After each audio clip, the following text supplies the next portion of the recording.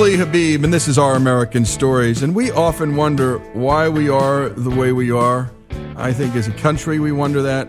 I think as an individual, all of us think, who am I? How did I get this way? Who are we? How did we get this way? We ask everyone who ever joins us, where were you born? We don't care if you're a CEO, a great entertainer, a writer, a caller. It's always interesting to us, where were you born? Who were your parents? Who were their parents? Where were they from? It's fascinating. Ancestry, interesting and fascinating. Our guest today has looked to his family history to figure out these questions. Jonathan Puckett spoke with the Wall Street Journal in an article titled Searching Family History, Finding a New Future. He joins us to talk about his research in his own family history and how that helped him better understand himself. Thanks for joining us, Jonathan. Hi, it's great to be here. I'm going to start off just tonight. I do this sometimes. I'm going to start off with the piece because the piece drew me into you, so I want to draw the audience in as well. And again, the title is Searching Family History, Finding a New Future. It was in the Wall Street Journal not too long ago. Many of us wonder why we are the way we are and look to our family history for clues. What we find can change our lives, as Jonathan Puckett discovered. When he was a child, Mr. Puckett wasn't quite sure where he belonged. What does that mean? Let's start right there. What were you worried about or wondering about? Why didn't you think, or why were you wondering about belonging? Okay. Well, my family background, my immediate family, the family that I knew prior to beginning my research, they didn't really have too much education. I grew up in a rural Mississippi area, and I was an honor roll student, straight A's, all of this sort of thing, and I read immensely British history, British literature, continues to fascinate me. So I felt a little out of place in my immediate family, and that's what provoked me to begin branching out and finding new, so to speak, new family members who shared my interests. Yeah, you're thinking to yourself, I live in this place with these people, and I love them, and it's a fine place, but right. I'm different, and why am I the way I am? And why British literary history? By the way, I grew up in Dumont, New Jersey, working class town. British literary history fascinated me. So did Russian literature. And as a kid, I'm reading Keats and Coleridge, and Walt Whitman is inspired, of course, by the great lake walkers of the British literary period. And what did Whitman do? Well, the great American poet would sit by the Brooklyn Bridge and watch life walk by there too. And so I always wondered, where did this come from? Nobody in my family, nobody. The Italian side didn't do this.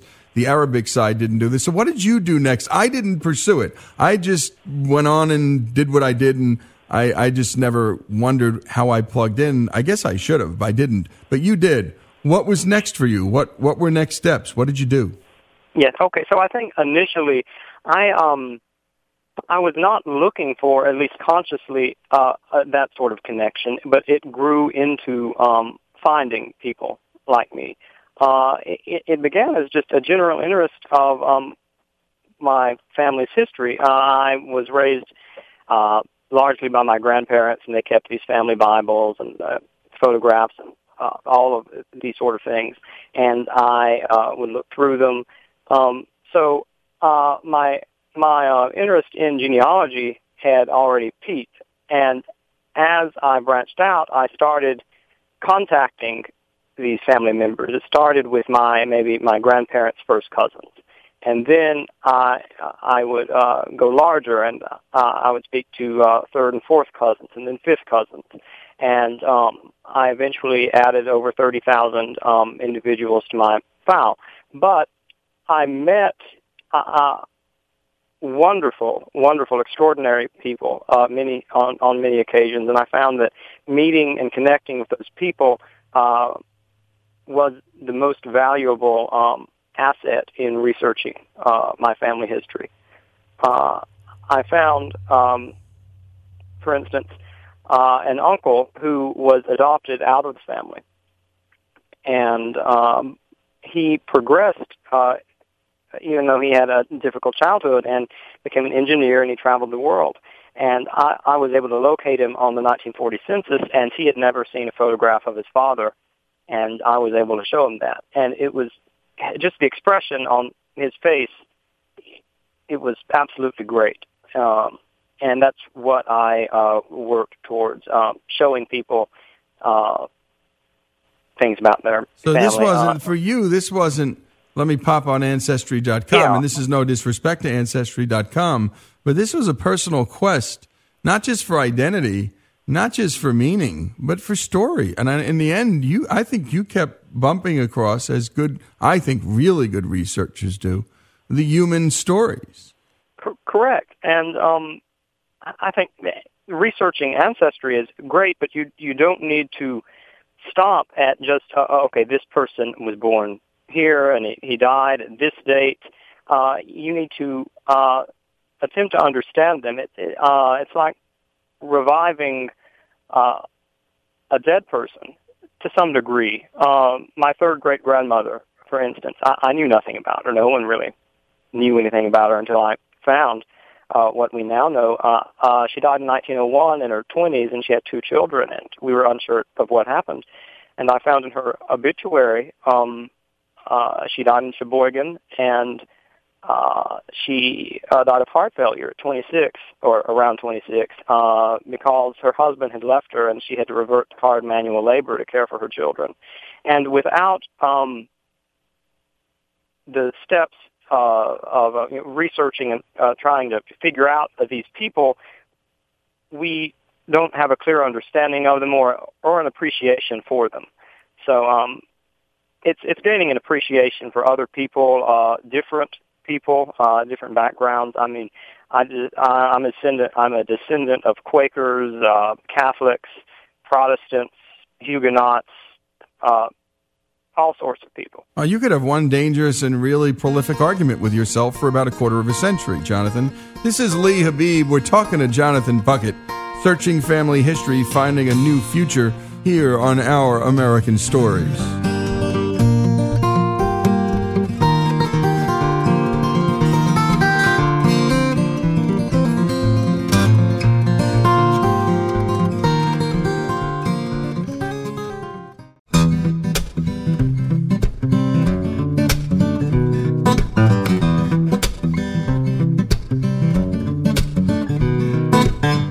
This is Lee Habib, and we're joined by Jonathan Puckett. We continue our conversation. The article in the Wall Street Journal was Searching Family History, Finding a New Future.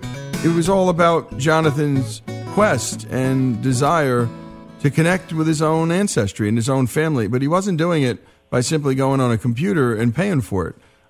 He was doing something much more urgent and much more meaningful, and that was looking for the actual connections. Tell us, a few of the stories that most impacted you, that most surprised you. I spent a lot of weekends just traveling to these relatives' houses. I'd never met them before. I'd call them on the telephone and tell them how I was related, and we'd talk for a couple months, and eventually I would go visit them and see them. And some of the people I met are really fascinating. I met this one fellow. His name is Dr. Joseph Todd. I didn't realize that I had many people in my family go to college, at least in my immediate family. As I began looking, I found otherwise. But Dr. Todd went to Harvard and is a retired cardiovascular surgeon living out of Cincinnati. And he is a cousin of mine, a double cousin by chance, and we have shared many great conversations, and it's really inspiring to know that someone was able to achieve that in my family, because he grew up in Decatur, Mississippi. He went to junior college at East Central Community College, and then he had this uncle who had operated a trust fund in Yazoo City, Dr. Carl Day, and he was able to attend Harvard. And by the way, as you not only get inspired by this story, you get, in a sense, if not a mentor and or friend, you just find another really rich relationship in your life, Jonathan. That's true, and I still talk to Dr. Todd. We've spoken, 5 or 6 years now, and I speak to many of my family members that I've located, and many of the relationships I formed are truly close and endearing. How did your friends and family react to the commitment? Because in the beginning, you had to look a little crazy to your friends, like what's Jonathan doing? But I would bet, and I'm a betting guy. I love betting. Okay. I would bet that the longer you did it, the more people who at the beginning thought you were a little odd started to go, hey, what did you learn? And next thing you know, you were probably telling them stories, and they were no longer critics. They were more than likely great fans. That's true. Well, as far as my family goes, my immediate family has always been supportive, and they helped me when I planned my first reunion. I was in 8th grade, so I needed some assistance, financially at least, and they assisted me. But as far as my school friends and this sort of thing, I would speak to them about what I found, interesting tidbits of not just my family's history, but local history, state history, the United States history, because when you study genealogy, at least seriously, you're going to learn about your country's history, or the history of the local people, or what have you. I was taking my little girl through a graveyard here in Oxford, Mississippi. It's a beautiful space. William Faulkner is buried there. And so I was just, having her look at the tombstones and the family plots, and we noticed that every other family plot had these little tiny, essentially where caskets were. And it just turned out that my little girl made that observation and said, Daddy, why are so many little babies buried in the cemetery? What happened? Was there a fire? I said, honey, kids used to die. Lots of kids just died. They died at birth. They died right after they were born. There were diseases. And she was just shocked, stunned. And I came home and I read her some of the letters from my great aunts and family members. And routinely in those letters, so-and-so's child died. Oh, it was so sad. So, every single family member had a family member who lost a child at a very young age. That's true. And I have a story that might relate to that. In doing my research, I located where the home of my third great-grandfather was located. And I knew that he had several infant children, and that tradition people had always told me that the children were buried behind that house. So I'm in the middle of nowhere, Newton County, dirt road, and I'm walking through the woods. But I locate where the house was. The base of the kitchen was still standing, and behind that I see this row of stones, and that exact number of stones, number of stone correlates with the number of infants that he had. So I think that I located the burial place of his infants. But and you see a lot of families, particularly agricultural families, 19th century, it will have 11 or 12 children, just because the likelihood of some of those children dying was higher. Yep, higher, and I think that's true. And I think even in cities in the country, the 19th and early 20th centuries, this was just very commonplace, and it was something families had to deal with, and it's a great way of teaching history and making it damn personal. And so one or two other stories, if you could. Okay. Have I spoken? No, I haven't. I met this fellow. He is really a role model of mine and continues to be one. His name is Dr. Harold Graham. He lives in Decatur. He went to East Central, then he went to USM, and then he got a master's, and he eventually got a doctorate. But he worked as a superintendent of schools in Louisiana for some time, and he worked as a school counselor. And this was during the civil rights period, and he faced a lot of prejudice and all of this. And he began researching genealogy, and we connect in the early 70s, and he continues to do so. And not only does he focus on his family, but he focuses on the history of Newton County families. And he presented with me a lot of techniques that I could use, but it also inspired me to pursue higher means of education and to get in contact with these other family members. He provided me countless phone numbers and hours of assistance. So another real mentor was developed, and in the end, this really helped you develop into the adult you are now, Jonathan. It sounds like this is an integral part of your development, maybe more important than your actual formal education. It may be, and I've learned a lot through my own research about how society works, about other people and how to relate to them and how to speak to them. And I continue to learn as much as I can. Yeah, I think in the end, when you're curious and you want to find out what stories are and you don't have an agenda, you're just going to always learn a lot about yourself because you're going to learn a lot about other people. And other people teach us all the time with the example of their lives, Jonathan. One last question. How has this changed the way you understand yourself? Well, I see myself now as a much more, I'm a single individual, but I'm comprised of many different backgrounds. So I've gained a respect for diverse cultures just because, I'm European, but I'm also Asian a little, which surprised me, and Native American, and all of I'm formed of all of these different religions, and you get a respect for and an understanding for other members of society, and you learn that you don't research your family history for self-satisfaction. You do it for other people, and the true value of researching genealogy is to see the smile on the other person's face when you find out something for them, or when you show them a picture they've never seen, or even when you historically locate documents that are important, such as I located a diary that someone had written during his tenure in the Mexican War.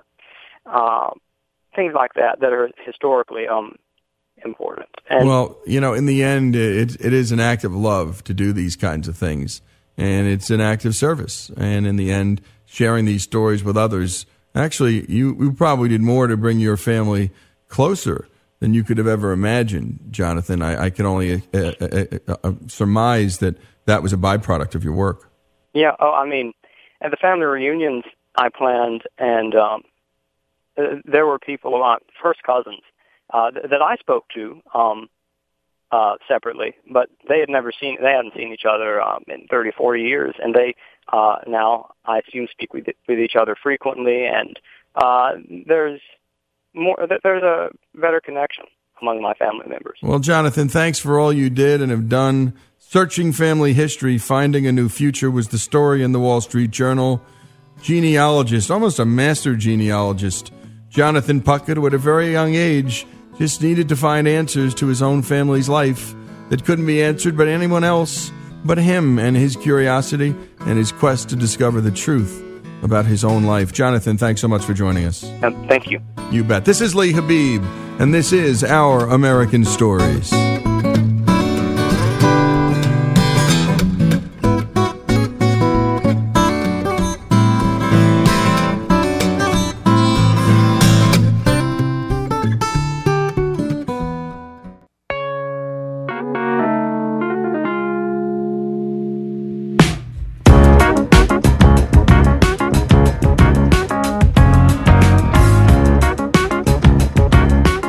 This is Our American Stories, and our intrepid young producer, Faith, is joining me for this segment. And, we were talking. She's come on to the team in the last few months, graduated from University of California, San Diego. And, we want people of all ages, all ethnicities on this show doing the reporting, and we needed some young people. And so Faith joined us, and we were just talking about assignments and what might interest her. And something that I'd been thinking about since I'd visited the place was the Villages. It's in Florida. It's a gigantic retirement community, 120,000 retirees, 600 rounds or holes of golf, 3 different squares, 2,200 clubs. And I thought, Faith, what about that? Faith, talk about what we're about to listen to. So I went and I was able to meet some people from one of the clubs I called, and these people have so much energy, like so much more than me. And that's what you're going to hear about this story. You're just going to see this community is just out of this world. You have to, like, I didn't realize that I had to see it to believe it. Yep. So that's what. And so Faith got on a plane here from Oxford, Mississippi, flew down to the Villages, and, well, this is her report. On my first trip to the Villages, I spent the majority of my time with one couple in particular, and I absolutely fell in love with them. Their names are Jim and Mary Courtney. They are two of the sweetest people I have ever met. They actually decided to adopt me and started introducing me to their friends as their adopted granddaughter. Our first evening together, they took a picture of me to put on their fridge. So, how I came to meet them was kind of crazy. Mary runs a club called Crazy Fun and Games, and as I was looking through the Village's calendar, I saw her club met on Mondays at 3 o'clock. So her number was there, and I decided to give her a call to learn more about her club. I don't know where I even picked up the name Crazy Fun and Games, but it was games and fun was the main word in the name. And that's what you saw was the crazy fun and game, and thought I had to be pretty crazy and found out I really am. Well, it was catchy when it was an 805 area code that you were calling from. And when you said what you were and what happened. If it hadn't been 805, she never would have even answered the phone. I probably wouldn't, because the other night I had an 813 number and I knew it was a and what telemarketer. We would have missed if that would have been the case. That would have been sad. Mm-hmm. And to learn that you were born in Ventura, and we lived in Ventura County. Yeah. Mary and Jim called me about 2 hours after I landed in Florida. They were excited to finally get together and meet in person. Mary and Jim are very busy people. And me, being only 21 and them being 83 and 85, a quarter of their age, I was exhausted. I was able to meet a ton of their friends. They picked me up for church. I went to a sketching class with Jim on Saturday morning, and then lunch, and then they took me to the squares and all these different activities that they had. And I was so tired one afternoon, I had to go home and take a nap in order to recuperate, to keep hanging out with them for the rest of the day. But all in all, I loved every minute of it. And on Friday nights in particular, they go to the Mulberry Recreation Center. Mary goes and plays cards with her friends, and Jim plays ping pong. Jim's regular ping pong buddy was not available, so I subbed in. Jim played ping pong with an ice cream cone in one hand and a paddle in the other. With that, he beat me between 6 and 8 times. Not to mention, earlier that day, he had already beaten me in bocce ball. My one consolation being that I won one round of shuffleboard. However, if we continued to play that, he probably would have beaten me in that too. But in between the games where he had been completely destroying me in ping pong, we had some good conversation. He asked me 2 questions. Faith, why were you created? And what do you want your legacy to be? And I was like, what the? I'm supposed to be asking you the questions. So I answered, but then I asked him the same thing. My legacy. Yeah. Well, I'm 83, and I don't have a lot of time left to change what I've already created as a legacy. Mm-hmm. I haven't helped people like I would really like to help. I like to do that, so I would push to find areas where I can help people. We had this lady who, at 90, she finally passed away. But Mary had known her, oh golly, so many years. And we got her here in the Villages and in an assisted living because she was being forgetful. She couldn't remember to take all her pills. That was a worthwhile legacy in itself, just to be able to help that little lady. Legacy now, she's gone. God has blessed me and my life so well, it's unbelievable. I just, and I haven't been all that true to God. I have to admit that. That's a fault of mine, and that's terrible. It's unfortunate. But I'm working on that. I want to make my life pleasing to God because that's all that's necessary. Along with his legacy and wanting to help others, Jim also shared a story about something else that he wants to resolve in his life. What else can I accomplish in life? Well, we got some separation from our daughter at this point. She had some health problems, pretty severe health problems. And we were so supportive of her with that, and it just didn't seem to materialize into a good relationship with her. I don't know why. I wish I knew. But when she was a youngster, oh gosh, the love to have that little girl. She was 30 days old when we got her.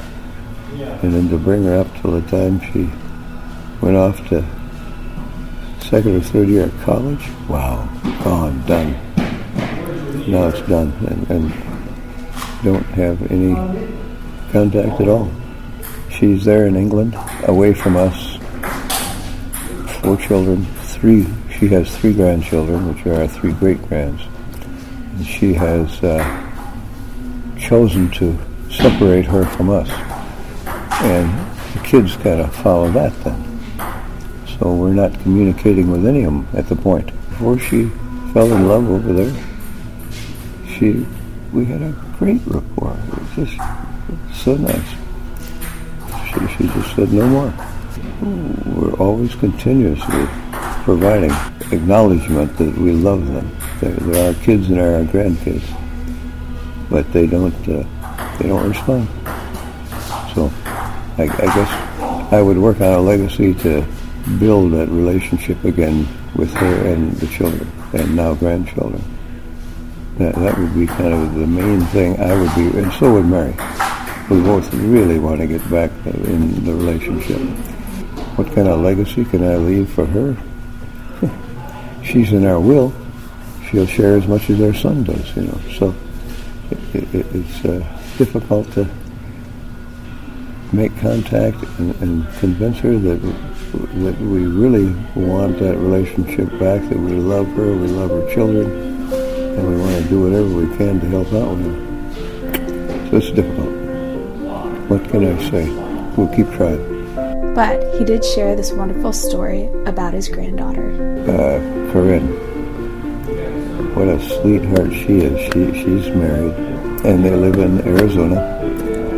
And when we went to California, we were communicating with her. She's always been sweet and communicative. She said she wants to see us. And if we would come to Palm Springs, she would come from her home and close to Phoenix in Arizona, about kind of halfway. We love it. So we did it. And what a great time we had together. Oh, it was just beautiful. So, and we're still communicating with her, and she's just as sweet. She says she loved it. Her sister, she said she talked with Corinne, is the one that came to Palm Springs. She said Corinne told her she cried all the way home. That gets me. That's tough. But what a great relationship we had with her. It was so good. And we still communicate now. She sends us cards all the time. It's nice. It was obvious that family was very important to Jim and Mary. And it warmed my heart that they treated me like family. Mary and Jim were so kind to me. There was one moment, in fact, that Jim's kindness brought tears to my eyes. And then this young lady named Faith comes along and wants to hear about our life and about something that might be beneficial to tell others. Well, I don't know what you'll get from my life. And now this sweet little lady comes in. She's just a kid, but by golly is she sharp. And she's got to put it all together now. So that's going to be interesting. I want to see the results of what she puts together when she does. Faith is a sweetheart I will remember the rest of my life. And we hope we can be together in the future. You can make me cry. But, you're a real pleasure. You really are. Just taking time out to listen. Golly, you're different. Most people like to talk. You're willing to listen. I know you like to talk too, but I bet if I talked with your mother and your dad, they'd say, yeah, she's a talker. Probably. And your brothers and sisters. You're a sweet lady. Appreciate you. I appreciate you too. We'll see more of you. And you will. Faith, thanks for taking the time to go down to the villages, and I think we're going to be hearing more from Jim and Mary. And we love doing these kinds of stories here in Our American Stories. Intergenerational stories may be the most profound. And, well, you may be moving into the villages at the end of this all, Faith. This is Our American Stories. Thanks for doing what you're doing. Keep up the good work.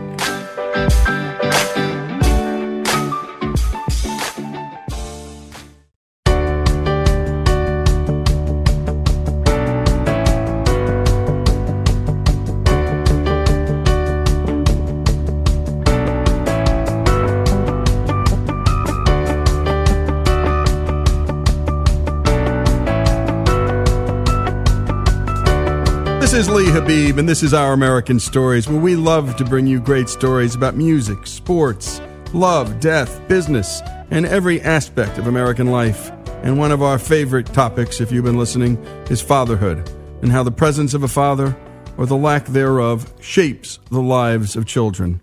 We brought you Joel Reese's Chicago Magazine story about his father losing his job as a teacher, and the respect he had for his father's daring to become an entrepreneur, and the trying moment in his life to provide for their families. And on the other end of the spectrum, we brought you Leslie Leyland Field's story, Forgiving My Worthless Father. And today, we're fortunate to be joined by a leader in the movement to reinvigorate fatherhood, David Hirsch, a private wealth manager at UBS, who in his spare time founded the Illinois Fatherhood Initiative, a second nonprofit called 21st Century Dads, and the author of a book with the same title. And David, thanks so much for being here. Thank you, Lee, for the opportunity. You bet. And David, we just did and finished a piece on James Dean. And for anybody listening, go to ouramericannetwork.org and take a look. James Dean, we learned from Martin Balsam and other actors, had lost his dad. And his dad had abandoned him, basically. And his mother had died. And James Dean's search always and his quest was for love.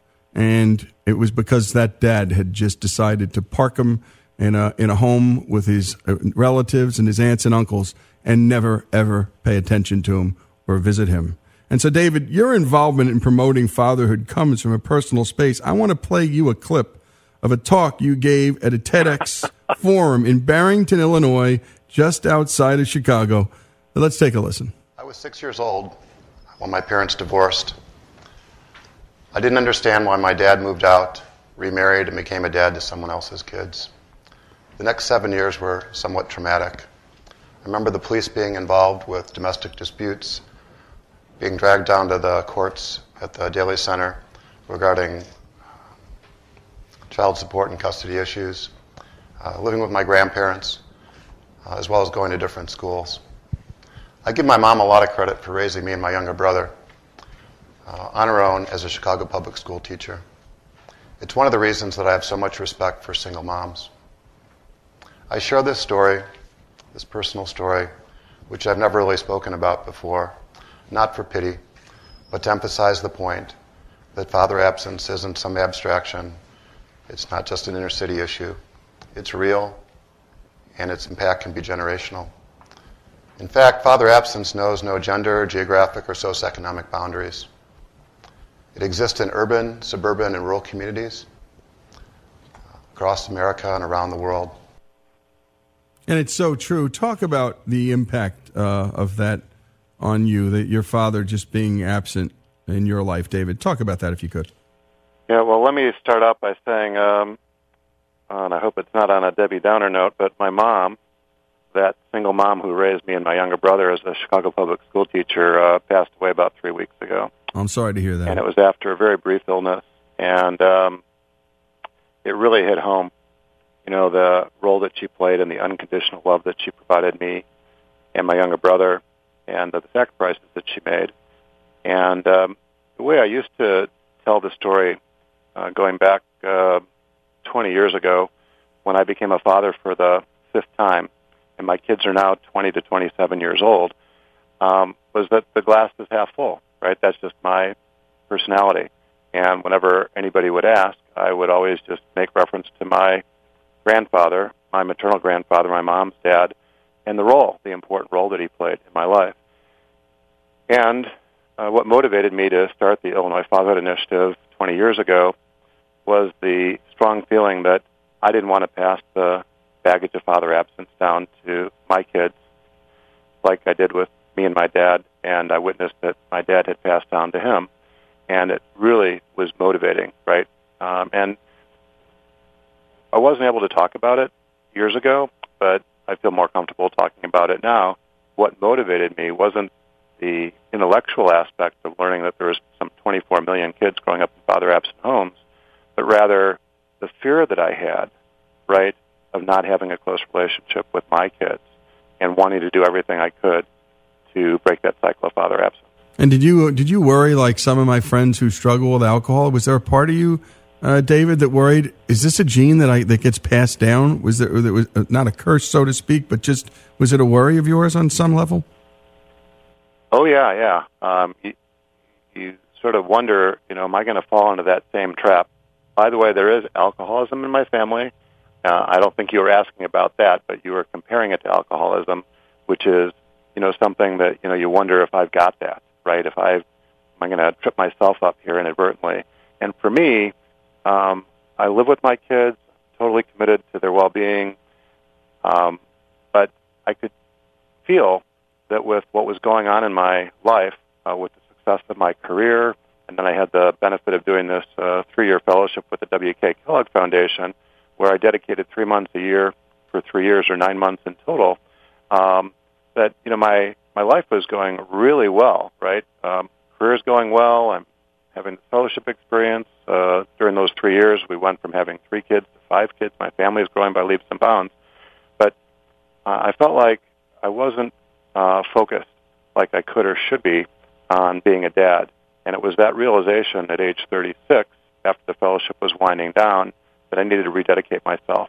That's when I started looking for fatherhood resources, stumbled across these statistics about the 24 million kids growing up in father-absent homes, and then it all sort of came together, and it just felt like the right thing to do.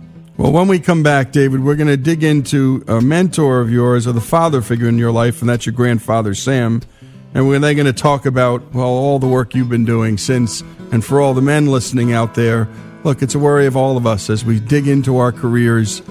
Are we being the men we can be at home? And that dynamic tug between being an earner, being a provider materially, and being a provider spiritually, and having a presence in our homes. This is Lee Habib. This is Our American Stories, Fathers and Sons, David Hirsch, a remarkable story, a story about fatherhood and a commitment to it that I think defies almost all logic. More after these messages.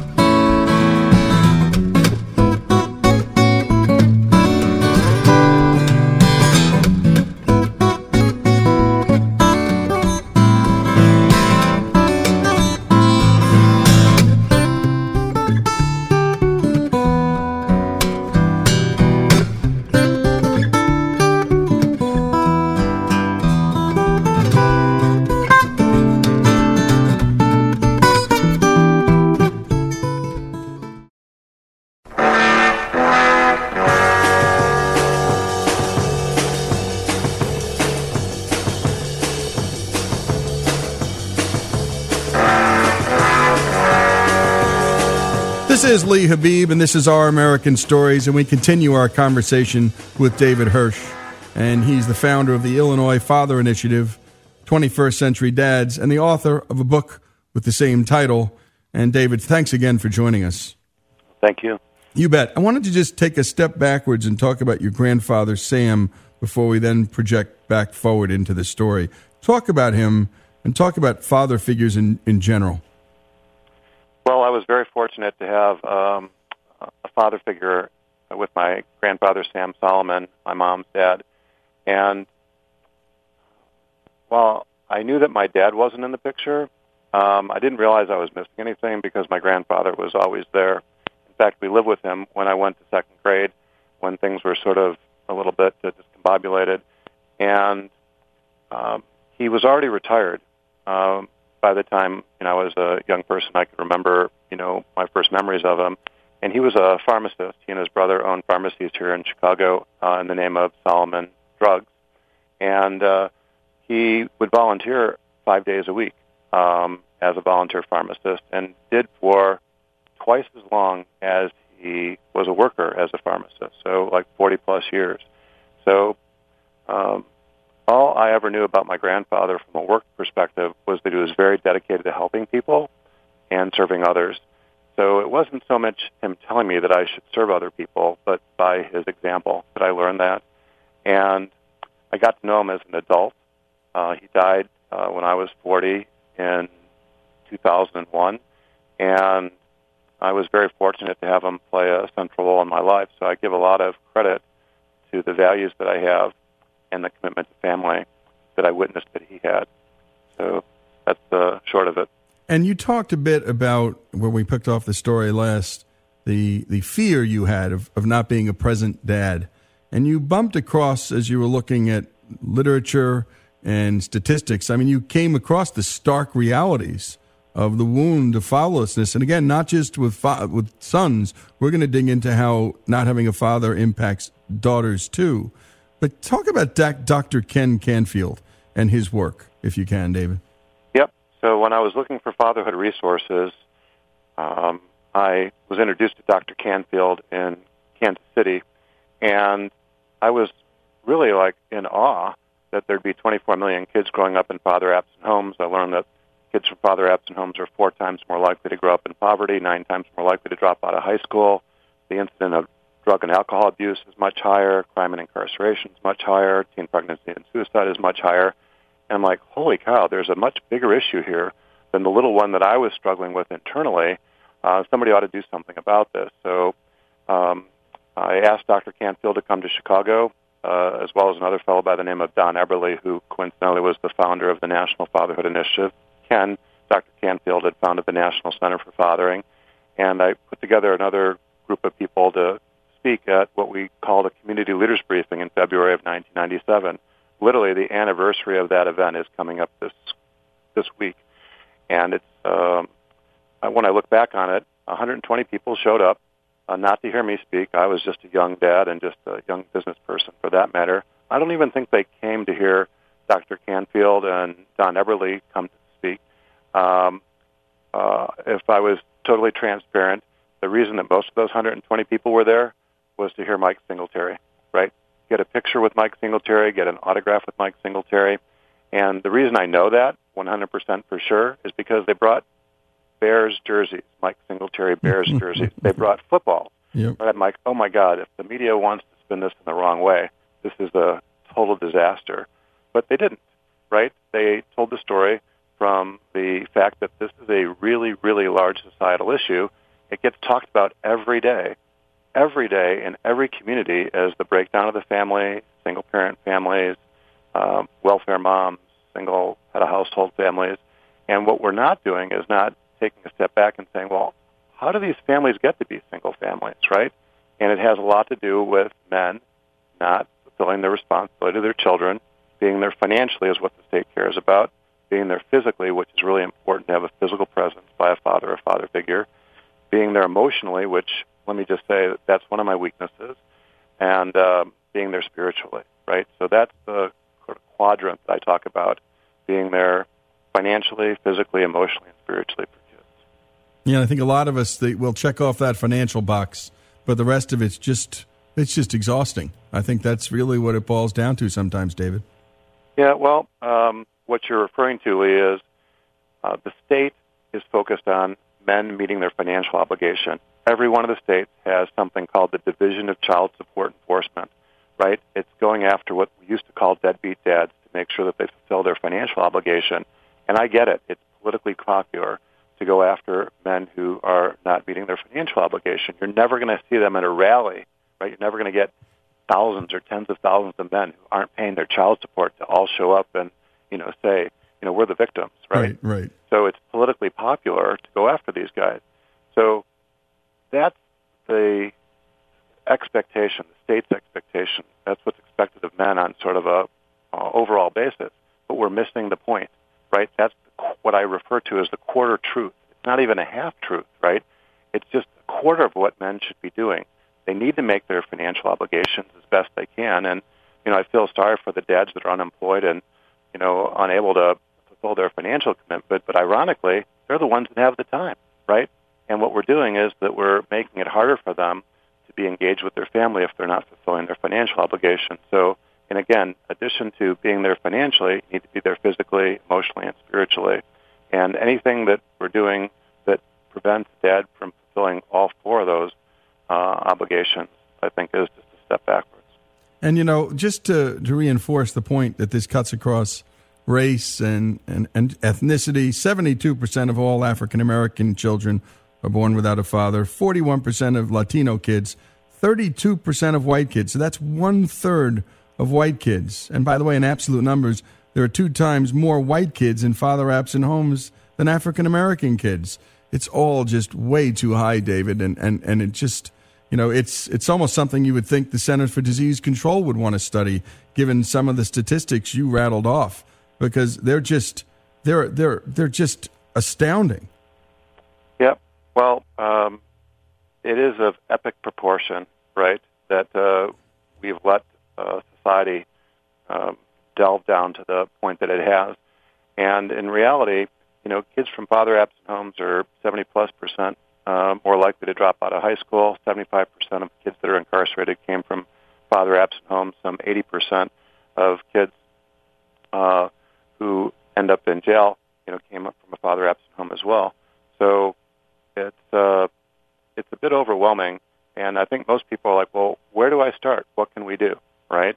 And, the first thing you can do is, if you're a father, be engaged with, your own children, right? Even if you don't live with them, right? Really try to sort of re-engage, I should say. Yep. And, if you're a stepfather or a grandfather or just a father figure and you know that there's children growing up without their biological dad, what role can you play more so as a mentor? And, for women in society, they really need, and I'm not saying anything against single moms. Again, my mom was a single mom. I have a lot of respect for single moms and the heroic things that they're doing on a daily basis to protect their young sons and daughters and raise them as best they can. But one of the things I've witnessed is that women think they can do it all themselves, right?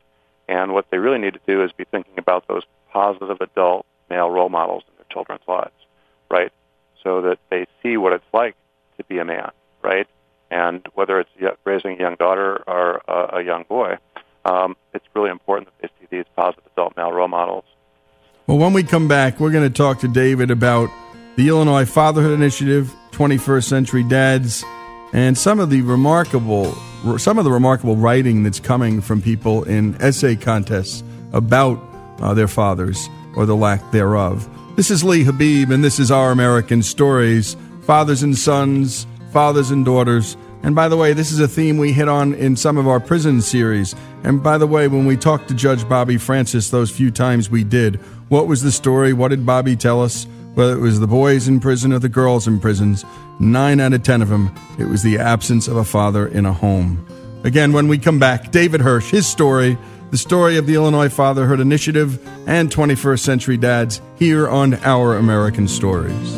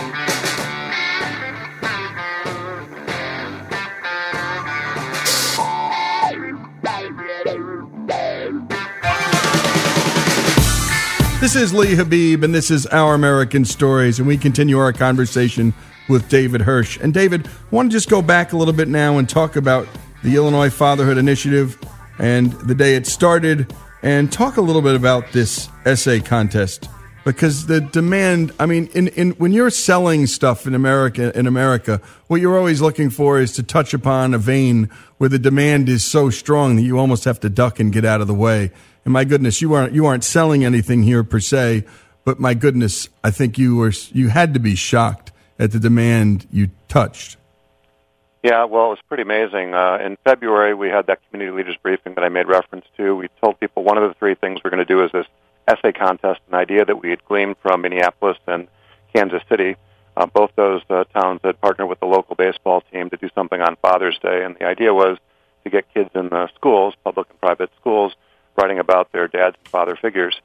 So we partnered with the State Board of Education, the Chicago Public Schools, and the Archdiocese of Chicago Catholic Education, and each of the superintendents of those three organizations sent out a letter encouraging their teachers to get their students behind participating in what was known publicly as in the first year it was called the Chicago Tribune Illinois Fatherhood Essay Contest. And in the very first year, we had over 30,000 kids write essays about their dads and father figures. And in fact, the response was so overwhelming, we decided to recruit 400 volunteers to help evaluate those essays. The essays were so poignant that we decided that it would be too bad if only those 400 volunteers had a chance to read the essays. So we had this brilliant idea that we would reprint some of the essays in the form of an essay booklet. That came out in May, just 3 months after we had the community leaders briefing. One of those essay booklets found its way to Harpo Studios, and one of the producers there said, "Oh, we'd love to have these particular 7 out of the 24 kids in the essay booklet, do a special taping before Father's Day." That was in June of 1997. So from start to finish, that 4-month period of time was, like you said, it was touching a vein, and it was a palpable experience. Well, let's play a clip of you reading some letters from your book, What My Father Means to Me, of student essays from that very first year of your fatherhood essay contest in Illinois. As you're listening, imagine you're one of the fathers whose child has written this essay about you. The first is Brittany, 6th grade. I know that I can always count on him to be there for me. He isn't even my father. He's my stepfather, Bill. Thanks to Bill, I know what having a father feels like. Sadly, I know that there are children who will never experience this feeling. The second is Donna in 11th grade. For years, I've been a foster child. I've never known the love a father and a daughter share. There was no one there to help me with school. There was no one there to help me at all. As a child, I had no one to look up to. I had no one to call Dad. I have a dad now. He took in a girl who had nowhere to go.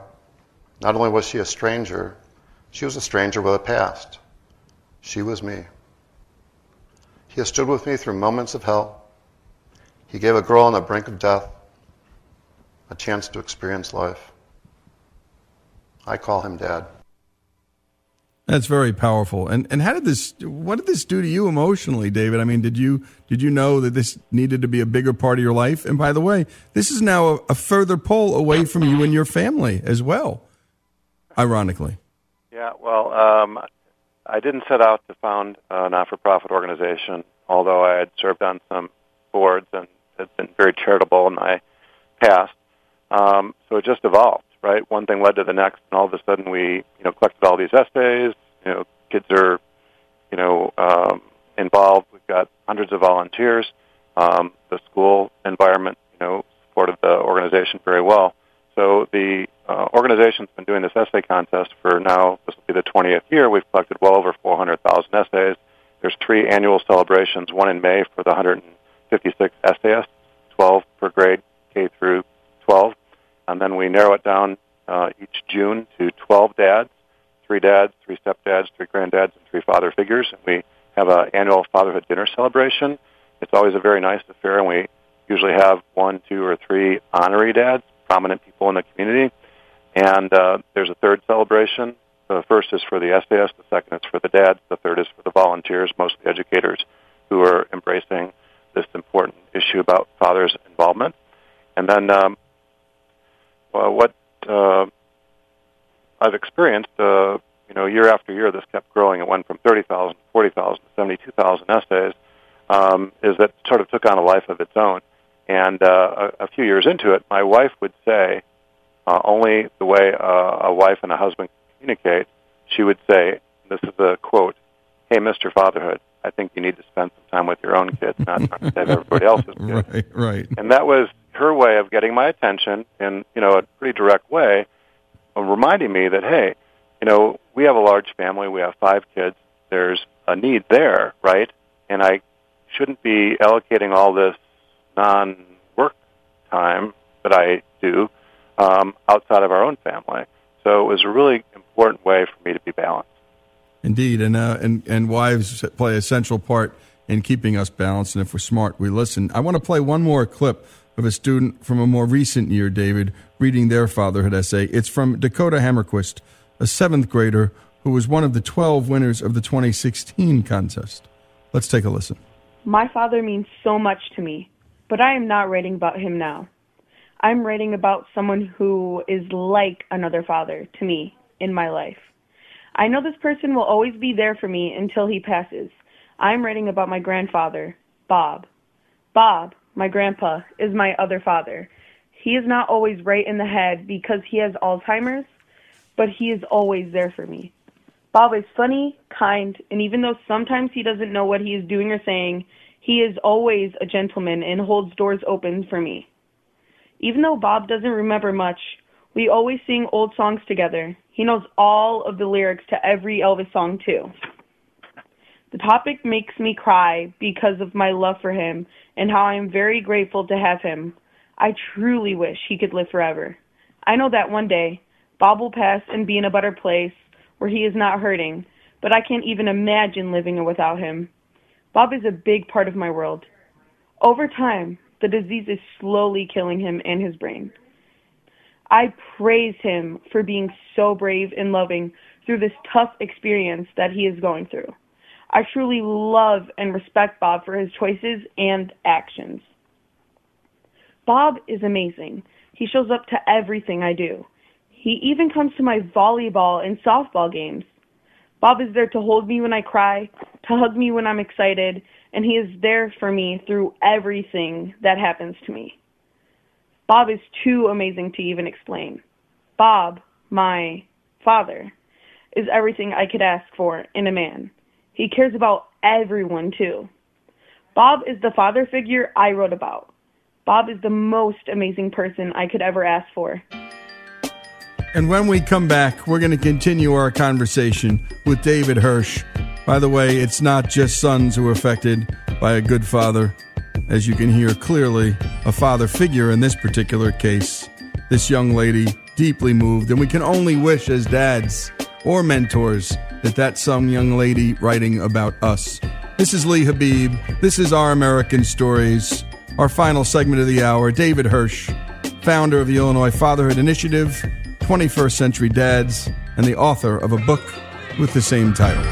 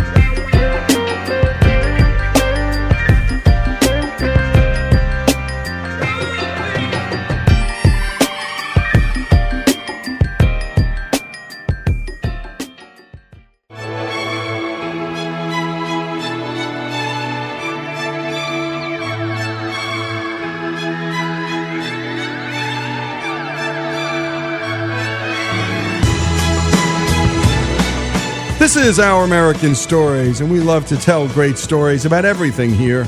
Music, sports, love, death, business. American history. We try to make it interesting. We do, we think.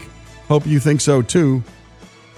One of our favorite subjects is generosity and the generous things Americans do for each other and with each other around the world. And that brings us to our sweet charity series with our partners, the Philanthropy Roundtable, the nation's leader in fostering excellence in generosity, protecting philanthropic freedom, and assisting givers in achieving their goals.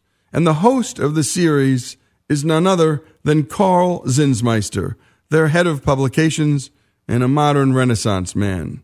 Carl has authored 11 books, including 2 based on his time in Iraq, a storytelling cookbook, and even a graphic novel published by Marvel Comics. But of course, we know him best by his book, The Almanac of American Philanthropy.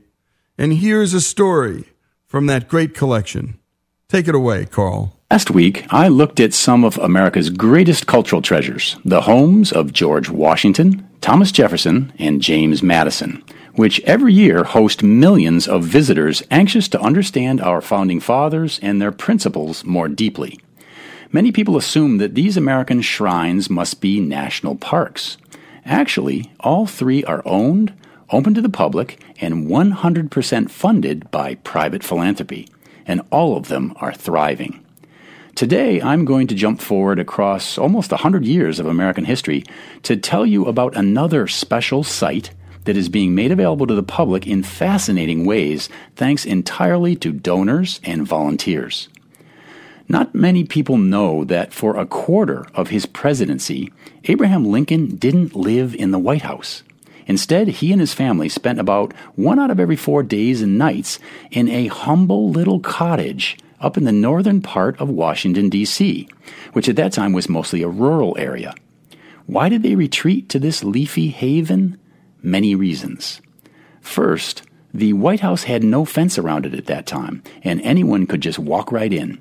Plenty of people did.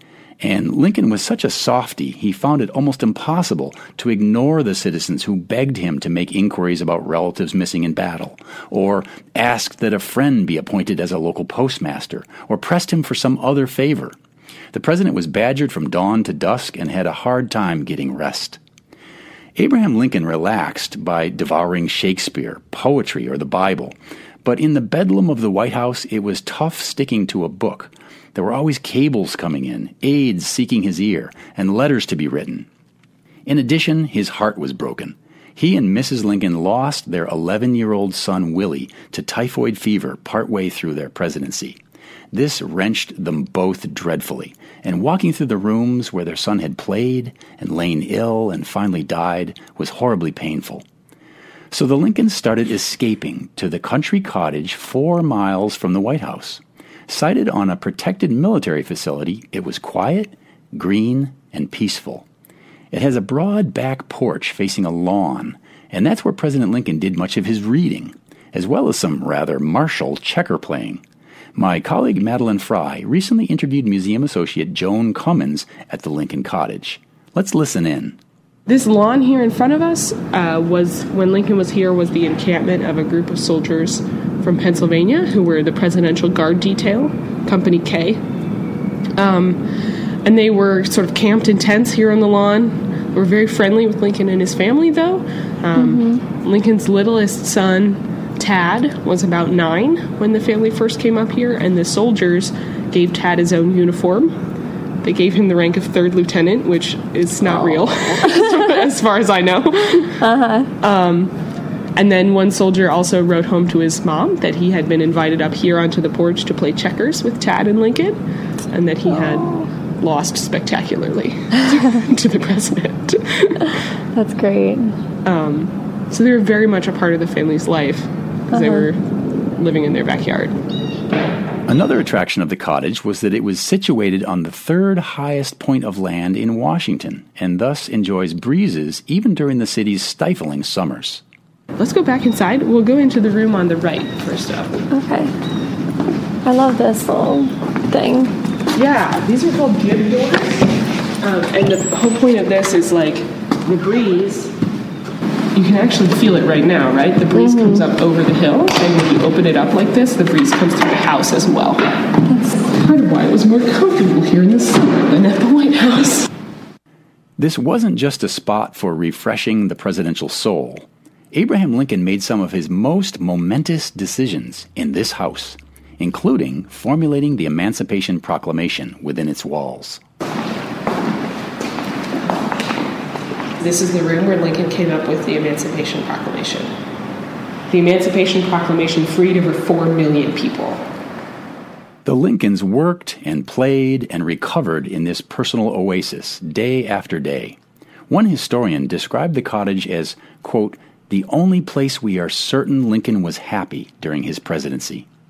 Lincoln's visits to the property began just days after his inauguration, and he and his family slept in the cottage on the night before he was killed. Despite all of this remarkable history, the Lincoln Cottage was for decades a forgotten and physically neglected piece of Americana. It wasn't until a group of private donors came along to restore the structure and open it to the public that its history became accessible. A private nonprofit, the National Trust for Historic Preservation, gathered donations to restore the building and interpret it for visitors. Real estate developer and active philanthropist Robert Smith put up more than $7 million of the $15 million that it cost to restore the place. United Technologies Corporation provided $1 million and technical expertise to help create the nearby visitor center. Matthew and Ellen Simmons, the group Save America's Treasures, and many other individuals and foundations also contributed. Lincoln's Cottage opened for fascinating public tours starting in 2008. The nonprofit's overseers have created a super cutting-edge presentation style. Rather than the conventional approach of furnishing the house with period antiques, they've emptied every room to dramatic bare walls and floors, and they use electronic images and recordings to bring to life the ideas and principles of the history makers who glided through this home. It's bold and it's brave, and that's totally because it's privately funded. Museum director Aaron Mast explained to us that being a nonprofit rather than a government agency makes it possible for them to be much more daring. So because you're receiving just private donations, you can say this is this idea that we have and we're going to do it. Yep, pretty much. In a lot of ways we've seen and we've had colleagues in the field say to us, we couldn't do what you were doing. And I think it's because it's a lot harder to go outside of the standard model if you are within a bureaucratic system, and we have removed ourselves from that type of situation, and that allows us to be more nimble, more innovative, and push the envelope a little more. So if you're looking for an offbeat but really rich destination to visit next time you're in D.C., look up the Lincoln Cottage and make a donation. Though the property has been declared a national monument, it still covers 100% of its operating costs through private giving. And as always, a great story. I got to tell you, I know a lot about Lincoln. I did not know that story, and I did not know the Lincoln Cottage was in D.C., and I lived there for 5 years. And when I go back, I want to check it out. And it is fascinating. The old White House is not the new White House. And there were actually cases where there were brawls in front of the White House. It was a different time. And thanks, as always, to the folks at the Philanthropy Roundtable for our sweet charity series. And always thanks to Carl Zinsmeister for digging these chestnuts up. It's terrific storytelling and the kind we do here every day on Our American Stories. Go to ouramericannetwork.org to listen to all that we do.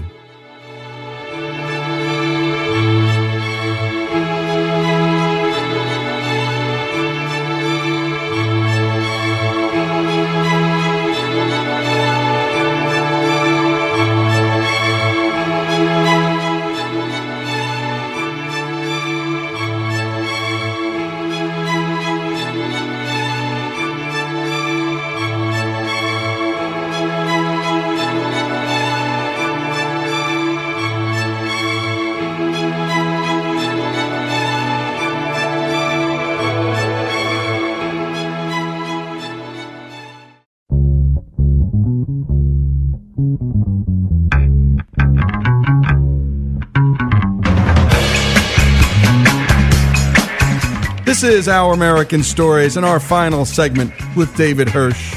He's a private wealth manager at UBS by day, but he's also the founder of the Illinois Fatherhood Initiative, 21st Century Dads, and the author of a book with the same title. And David, thanks for staying with us for the hour. Thank you. You bet. I wanted to now dig into the present. Before I do that, what can folks do to start a fatherhood essay contest in their schools? Well, it'd be really easy. If somebody wants to contact me, I'm happy to sort of lay all the cards on the table, share whatever information we have, and make it as easy as possible. And how can they do that? How can they reach you? Well, they could send me an email. That would probably be the easiest thing at david@21stcenturydads.org. That's 21stcenturydads.org. Great. And we'll post that up on our website as well, David, and we'll continue to hit that through the year as we grow as a show and grow around the nation. And let's talk about now some of the things you've been up to and talk about 21st Century Dads. And what do you mean by a 21st Century Dad compared to what? The 20th Century Dad, the 19th Century Dad? Because, my goodness, there's a lot more on our plate, no disrespect to the 19th and 20th Century Dads, than ever before. Yeah, well, I will just say in one sentence that being a dad in the 21st century is different than in the past. More is expected of dads. And that's a good thing. It is. It is. In fact, I joke often with buddies because we look at our duties, and even our dads forget their dads. I mean, they just basically came in and provided, and that was it. And everybody sort of served them, and they went off and did their thing. And I'm generalizing here, but now much more is required. And by the way, I think we get a lot more out of it as well, David. Absolutely. Right? And so instead of delegating all the tasks to raising our kids to our wives or the mother of the children, it's a much richer experience, right? You're closer to your kids, right? You're involved with their lives. And I don't know what my life would be like, candidly, if all I did was, be a supporter, right? And just, made money, right? Went off to work. And it would be a much more shallow life. I think that's so true. Jerry Seinfeld was on one of the last appearances of Larry King, and Larry King had said something to the effect of, "So what's it like to be an old father, and an older father?" And Jerry's like, "I wish I'd known about this before. I mean, I'm so close with my kids. I love being a dad, and I just didn't know it could provide so much joy." And I really think this is one of the messages that the society sends to young men. Marriage is a drag. It's a ball and chain. Parenthood is dull. It's too much responsibility. Be free. Be free. To what degree are we fighting these I think, macro messages from society at large, David? Yeah, well, the culture is breaking down, right? The value of family and marriage has gotten decimated. Going back to, I think it's 1970, the out-of-wedlock birth rate was something in the order of 11%. And today it's 41%. So I don't think we're going to get that genie back in the bottle. But I think that what we need to do is focus on the fact that, kids benefit when both parents are involved, which means how do we get the dads involved, both young boys and young girls. So over the last now 20 years, I've developed these friendships with other people around the country who have started fatherhood organizations. I'll just mention three of them. So out in Irvine, California, there's a program called Boot Camp for New Dads. Greg and Allison Bishop started this program some 25 years ago, and it's a program for soon-to-be first-time fathers to learn about what it's like to be a dad for the first time. So I jokingly refer to it as Lamaze for men. And it's a wonderful program, very low, entry level, and it's just a great opportunity for men to learn about what it's like to be a dad, whether they had a dad in their own life or not. There's another program in Mesa, Arizona called the Native American Fatherhood and Families Association. So they have programs on 200 of the 600 Indian reservations in North America, and they've provided over 20,000 dads with opportunities to learn a little bit more about what it's like to be a Native American father in this culture and this society. And then there's another program in Springdale, Arkansas. It's called Watchdogs, and DOGS stands for Dads of Great Students, and it's an opportunity for men to volunteer in the school once a year, a couple times a year. And I was a watchdog for 10 years while my kids were younger. It's a wonderful program that allows men who are willing to take a day off of work or half a day off of work and be present in the school to be there for an extra sense of safety, and then to do some monitoring on the playground and the cafeteria. I remember doing flashcards and reading to the youngest kids. And they don't see a lot of men in the school environment other than a janitor. Occasionally there's a teacher, sometimes a principal is a male.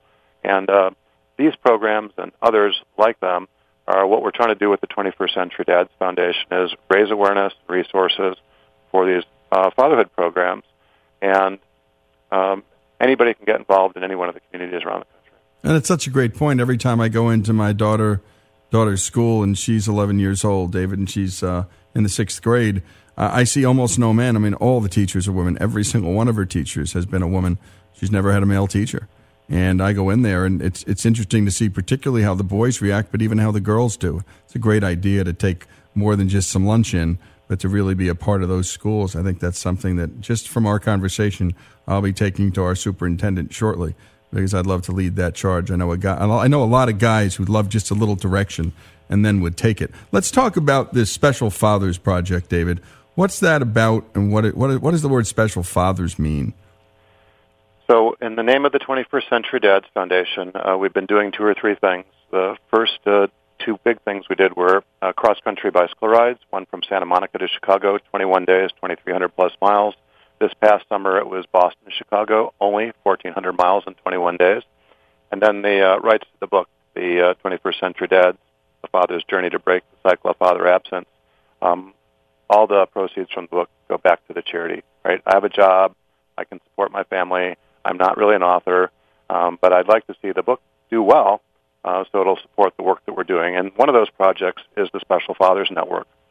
So simply stated, the Special Fathers Network is your one-on-one support community, right, for dads who have experience raising a child with special needs, being mentors to those young dads who are just finding out that they have a child with special needs. So the idea behind this, Lee, is, if I'm a dad and I'm raising a child with Downs, and I've got, in my case, 20 or 27 years of experience being a dad, I can share some of my experiences with a young dad who is a new Downs dad and try to take some of the mystery out of what it's like to raise a child with special needs.